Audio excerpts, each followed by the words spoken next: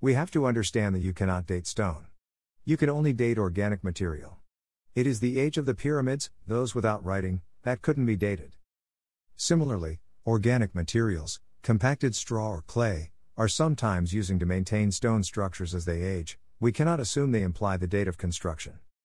The Great Pyramids Giza date to 2700 BCE, the reign of Khnum Khufu and its offspring. Europeans believe the Great Pyramids of Napata to date to 850 to 600 BCE. This is true for some, many are much older.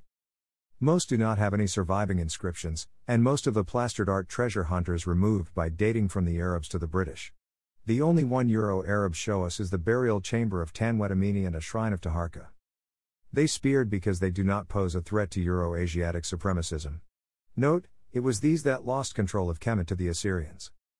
The fact that the Assyrians are not European or Aryan, but are primarily of a Dravidian race with African and Caspian mixture, is beside the point because the Euro-Arab wants to project the myth Assyrians were white Asiatics that destroyed the dark Caucasians of Kemet.